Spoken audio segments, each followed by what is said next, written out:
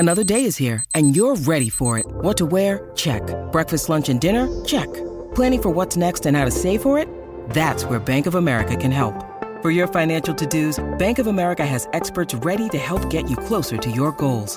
Get started at one of our local financial centers or 24/7 in our mobile banking app. Find a location near you at bankofamerica.com/talktous. What would you like the power to do? Mobile banking requires downloading the app and is only available for select devices. Message and data rates may apply. Bank of America N.A., member FDIC. For the best way to fall asleep with Night Falls, you can now become a premium supporter. Enjoy the entire back catalogue of Night Falls classics, all with a rich, immersive, and totally ad-free experience. If you love falling asleep to Night Falls Premium will elevate your sleep while helping to support myself and the team. We love creating Night Falls, but without supporters, it wouldn't be possible. Join Night Falls Premium today in just 2 taps on both Apple Podcasts or via the Supercast link found in the show notes for all other podcast players. Your sleep will thank you for it, and so will I. When you need mealtime inspiration, it's worth shopping Kroger, where you'll find over 30,000 mouth-watering choices that excite your inner foodie. And no matter what tasty choice you make, you'll enjoy our everyday low prices, plus extra ways to save, like digital coupons worth over $600 each week. You can also save up to $1 off per gallon at the pump with fuel points. More savings and more inspiring flavors make shopping Kroger worth it every time. Kroger, fresh for everyone. Fuel restrictions apply. At Evernorth Health Services, we believe costs shouldn't get in the way of life-changing care, and we're doing everything in our power to make it possible. Behavioral health solutions that also keep your projections at their best? It's possible. Pharmacy benefits that benefit your bottom line? It's possible. Complex specialty care that cares about your ROI? It's possible. Because we're already doing it. All while saving businesses billions. That's Wonder made possible. Learn more at evernorth.com/wonder.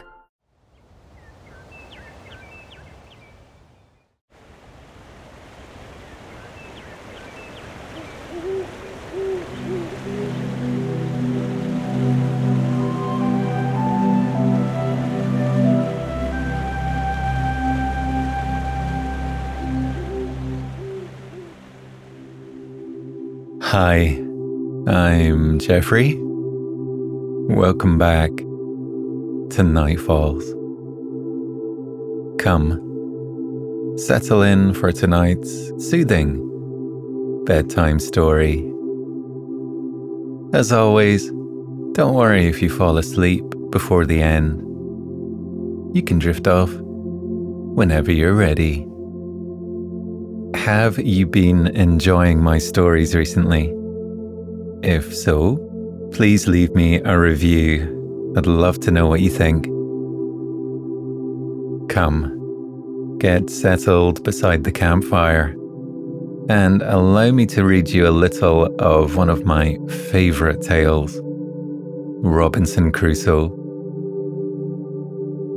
Even as a young boy, I rather fancied myself as an adventurer. On holidays to the mountains and in the shade of seaside sand dunes, I could always be found building shelters and going in search of firewood that my dad, rightly so, never allowed me to set alight. It wasn't until I returned to Night Falls that I came to understand the true meaning of Crusoe's tale.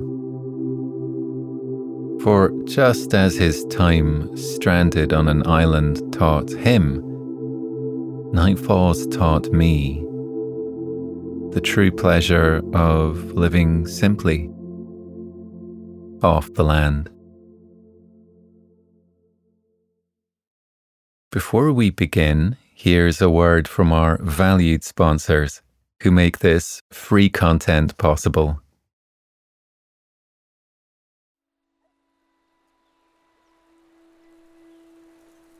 Years have now passed since the unfortunate events that led me to be stranded alone upon this island.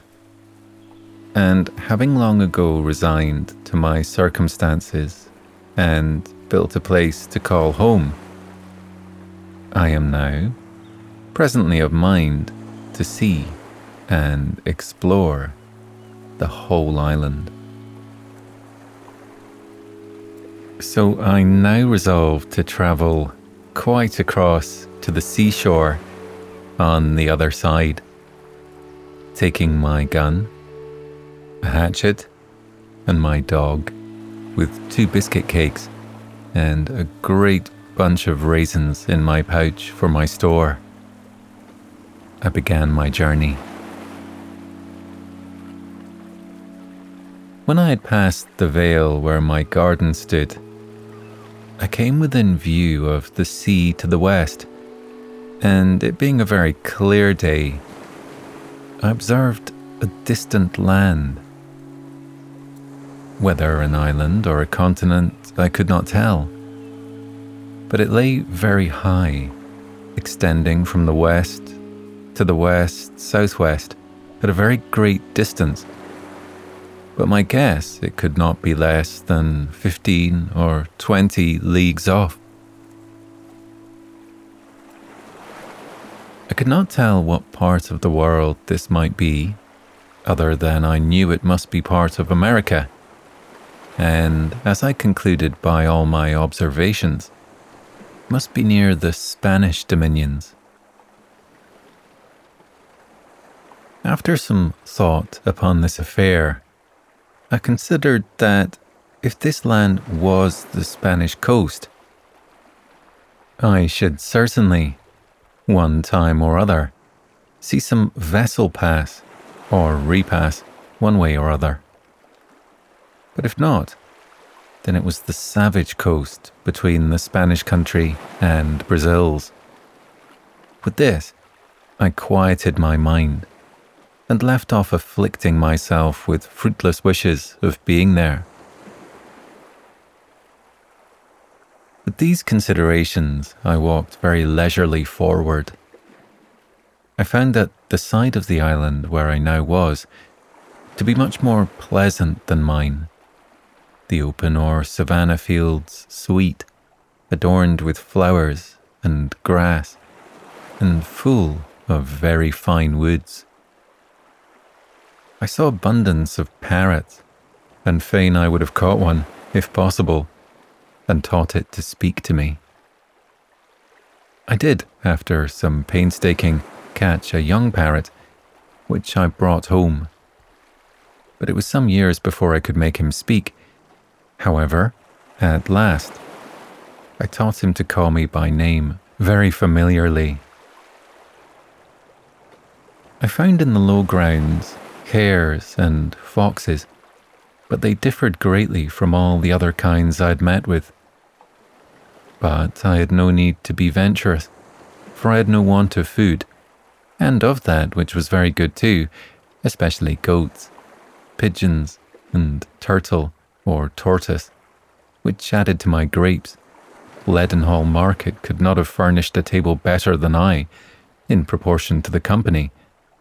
And though my situation was unfortunate, I had great cause for thankfulness that I was not driven to any extremities for food, but had rather plenty, even a degree of luxury.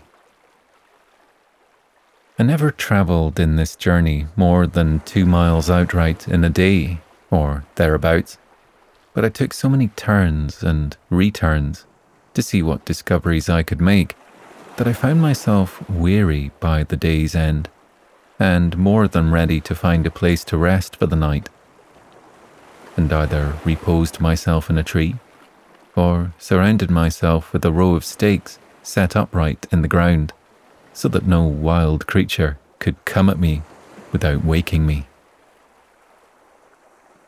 As soon as I reached the seashore, I was surprised to see that I had made my home on the worst side of the island. For here, indeed, the shore was covered with innumerable turtles, whereas on the other side of the island, I'd found but 3 in a year and a half.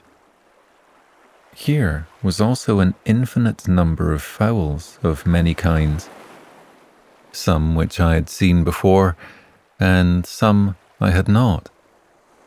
I knew the names of none except for penguins. I confess this side of the country was much more pleasant than mine, yet I had not the least inclination to move, for I had become attached to my habitation, and it seemed all the while I was here to be as though I were on a journey and away from where I had come to call home.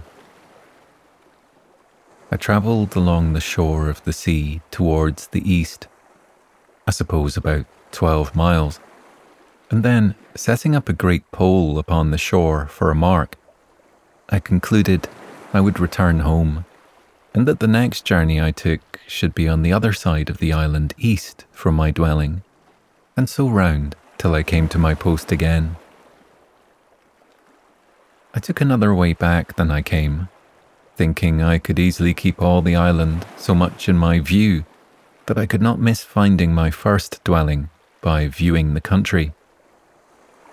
But I found myself mistaken, for having travelled about 2 or 3 miles, I found myself descended into a very large valley, but so surrounded with hills, and those hills covered with wood, that I could not see which was my way by any direction but that of the sun, nor even then, unless I knew very well the position of the sun at that time of the day. It happened, to my further misfortune, that the weather proved hazy for 3 or 4 days while I was in the valley, and not being able to see the sun, I wandered about very uncomfortably, and at last was obliged to find the seaside, look for my post, and come back the same way I went. And then, by easy journeys, I turned homeward, the weather being exceedingly hot, and my gun, ammunition, hatchet, and other things very heavy. In this journey, my dog surprised a young goat, and I, running in to take hold of it, caught it and protected it from the animal. I had a great mind to bring it home if I could, for I had often mused whether it might be possible to get a goat or two, and so raise a breed of tame goats. I made a collar for this little creature, and with a string, which I made out of some rope yam, which I always carried about with me, I led him along, though with some difficulty, until I came to my garden, and there I enclosed him and left him for a while, for I was very impatient to be at home, from whence I had been absent over a month. I cannot express what a satisfaction it was to me to return to my old hutch and lie down in my hammock bed. This little wandering journey, without settled place of abode, had been so unpleasant to me that my own house, as I called it to myself, was a perfect settlement to me compared to that, and it rendered everything about me so comfortable that I resolved I would never go a great distance from it again, while it should be my lot to reside on the island. I reposed myself here for some time to rest and regale myself after my long journey, during which most of the time was taken up in the weighty affair of making a cage for my new-found parrot, who began now to be well acquainted with me. Then I began to think of the goat which I'd penned in within my little garden, and resolved to go and fetch it home, or give it some food. Accordingly I went, and found it where I left it. I went and cut boughs of trees, and branches of such shrubs as I could find, and threw it over, and having fed it, I tied it as I did before, to lead it away. But it was so tame with wanting food that I had no need to have tied it, for it followed me like a dog, and as I continually fed it, the creature became so loving, so gentle, and so fond that it became from that time attached to me and would never leave me afterwards. The rainy season of the autumnal equinox had now arrived, and I kept the 30th of September in the same solemn manner as before, being the anniversary of my landing on the island, having now been there 2 years, and no more prospect of being rescued than the first day I came there. I spent the whole day in humble and thankful acknowledgements of the many wonderful mercies which my solitary condition was attended with, and without which it might have been infinitely more miserable. I gave humble and hearty thanks to discover that it was possible I might be more happy in this solitary condition than I should have been in the liberty of society and in all the pleasures of the world. It was now that I began sensibly to feel how much more happy this life I now led was, with all its miserable circumstances, than the abominable life I led all the past part of my days. And now I changed both my sorrows and my joys. My very desires altered, my affections changed their gusts, and my delights were perfectly new from what they were at my first coming, or, indeed, for the 2 years past. Before, as I walked about, either on my hunting or for my viewing the country, the anguish of my soul at my condition would break out upon me on a sudden, and my very heart would die within me. To think of the woods, the mountains, the deserts I was in, and how I was a prisoner, locked up with the eternal bars and bolts of the ocean in an uninhabited wilderness, without redemption. But now I began to exercise myself with new thoughts. From this moment, I began to conclude in my mind that it was possible for me to be more happy in this forsaken, solitary condition than it was probable I should ever have been in any other particular state in the world. And with this thought, I was thankful for finding myself in this place. Thus, in this disposition of mind, I began my 3rd year, and though I have not given a detailed account of my works this year, in general, it may be observed that I was very seldom idle, having regularly divided my time according to the several daily employments that were before me, including hunting for food, which generally took me up 3 hours in every morning when it did not rain, maintaining my home, and tending my crops.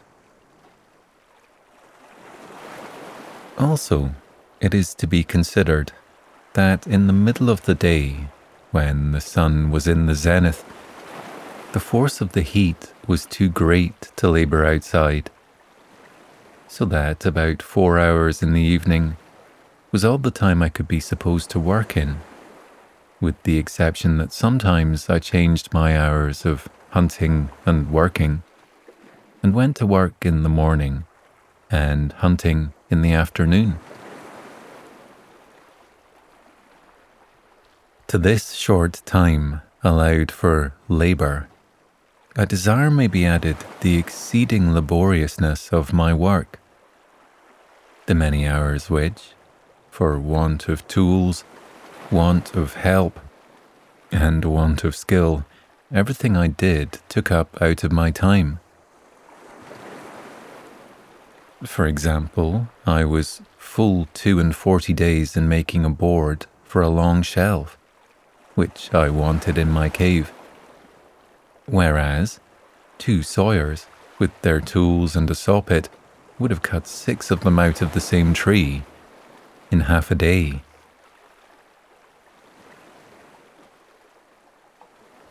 My case was this.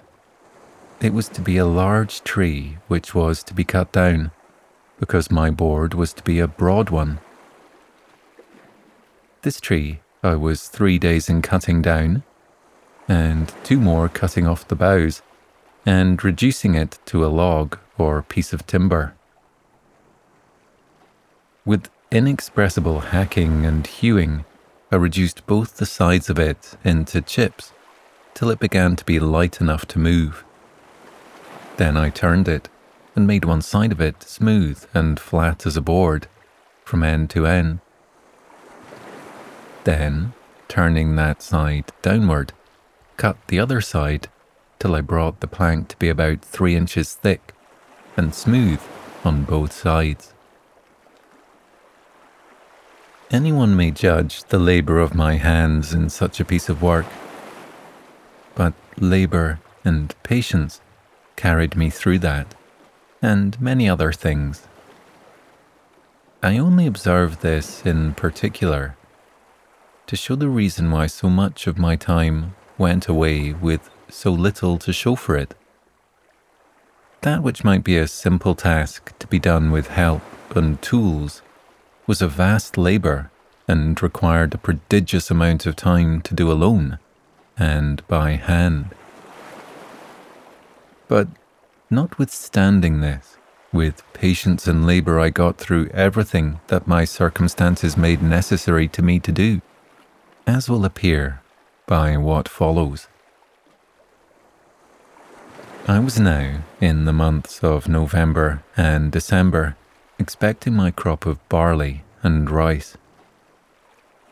The ground I had manured and dug up for them was not great, for, as I observed, my seed of each was not above the quantity of half a peck, for I had lost one whole crop by sowing in the dry season.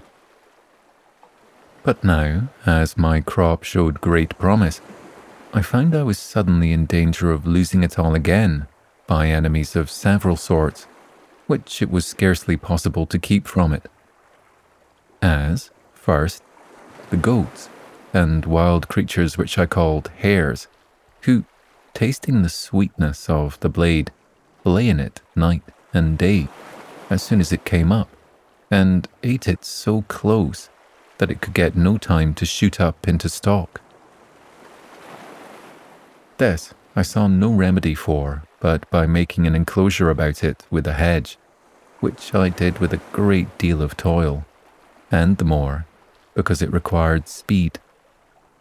However, as my arable land was but small, suited to my crop, I got it totally well fenced in about 3 weeks' time, and set my dog to guard it in the night, tying him up to a stake at the gate, where he would stand and bark all night long. So in a little time, the enemies forsook the place, and the corn grew very strong and well, and began to ripen apace. But, as the beasts ruined me before, while my corn was in the blade, so the birds were as likely to ruin me now, when it was in the ear.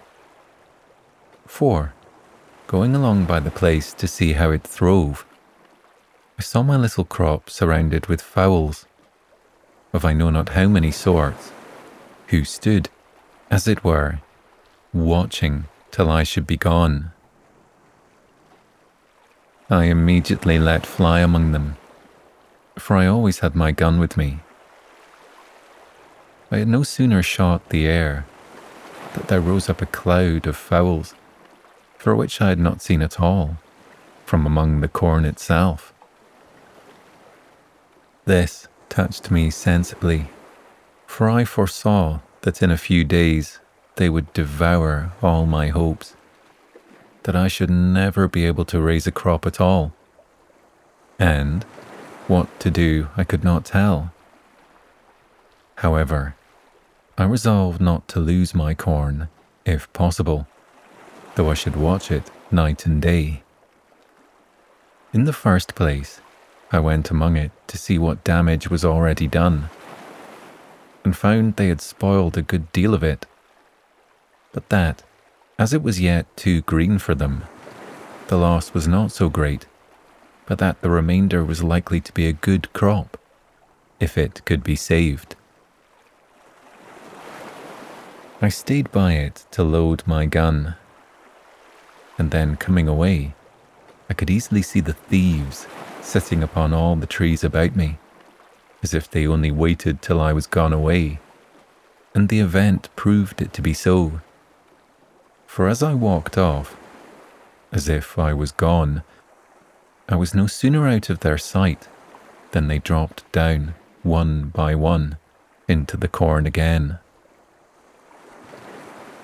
I was so provoked that I could not have the patience to stay till more came on, knowing that every grain that they ate now was, as it might be said, a peck loaf to me in the consequence. But coming up to the hedge, I fired into the air, and off they went. I soon set about fashioning scarecrows. It is impossible to imagine that this should have such an effect as it had, for the fowls would not only not come at the corn, but, in short, they forsook all that part of the island, and I could never see a bird near the place as long as my scarecrows hung there. This I was very glad of, you may be sure, and about the latter end of December, which was our second harvest of the year, I reaped my corn. I was sadly lacking a scythe or sickle to cut it down, and all I could do was to make one, as well as I could, out of one of the broadswords, or cutlasses, which I saved among the arms out of the ship. However, as my first crop was but small, I had no great difficulty to cut it down. In short, I reaped it in my way, for I cut nothing off but the ears, and carried it away in a great basket which I had made, and so rubbed it out with my hands. And at the end of all my harvesting, I found that out of my half peck of seed, I had near 2 bushels of rice, and about 2 bushels and a half of barley. That is to say, by my guess, for I had no measure at that time. However, this was a great encouragement to me, and I foresaw that, in time, it would please God to supply me with bread. And yet here I was perplexed again, for I neither knew how to grind or make meal of my corn, or indeed how to clean it, and part of it, nor, if made into meal, how to make bread of it, and if how to make it, yet I knew not how to bake it.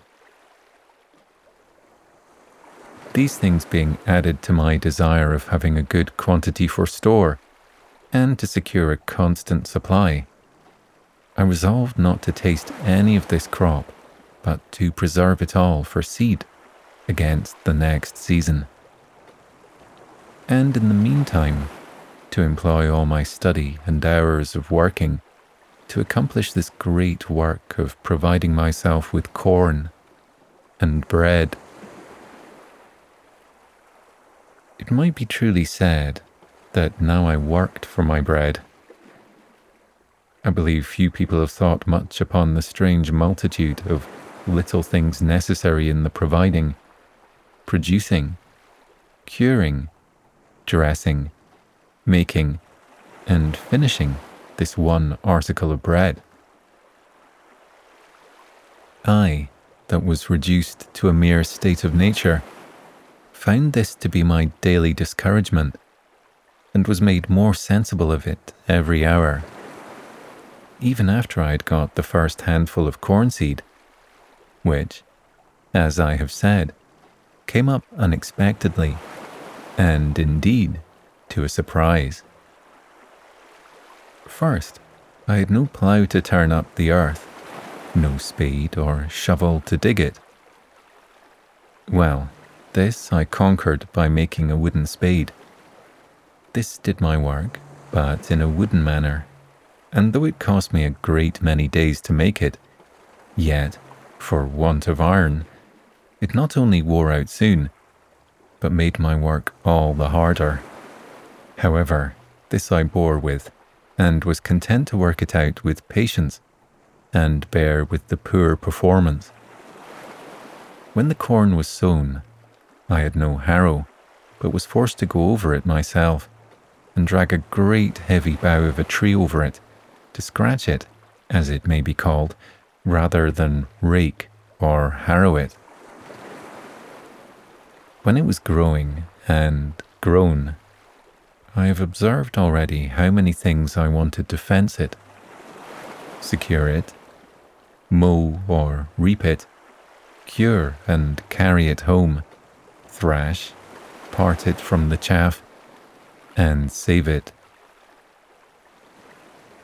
Then I wanted a mill to grind it, sieves to dress it, yeast and salt to make it into bread, and an oven to bake it. But all these things I did without, and yet the corn was an inestimable comfort and advantage to me too. All this, as I said, made everything laborious and tedious to me. But that there was no help for. Neither was my time so much lost to me, because a certain part of it was every day appointed to these works. And as I had resolved to use none of the corn for bread until I had a greater quantity, I had the next 6 months to apply myself wholly, by labour and invention, to furnish myself with utensils suitable for making the corn, and finally, providing myself with that most nourishing of foods, a hearty, comforting loaf of bread.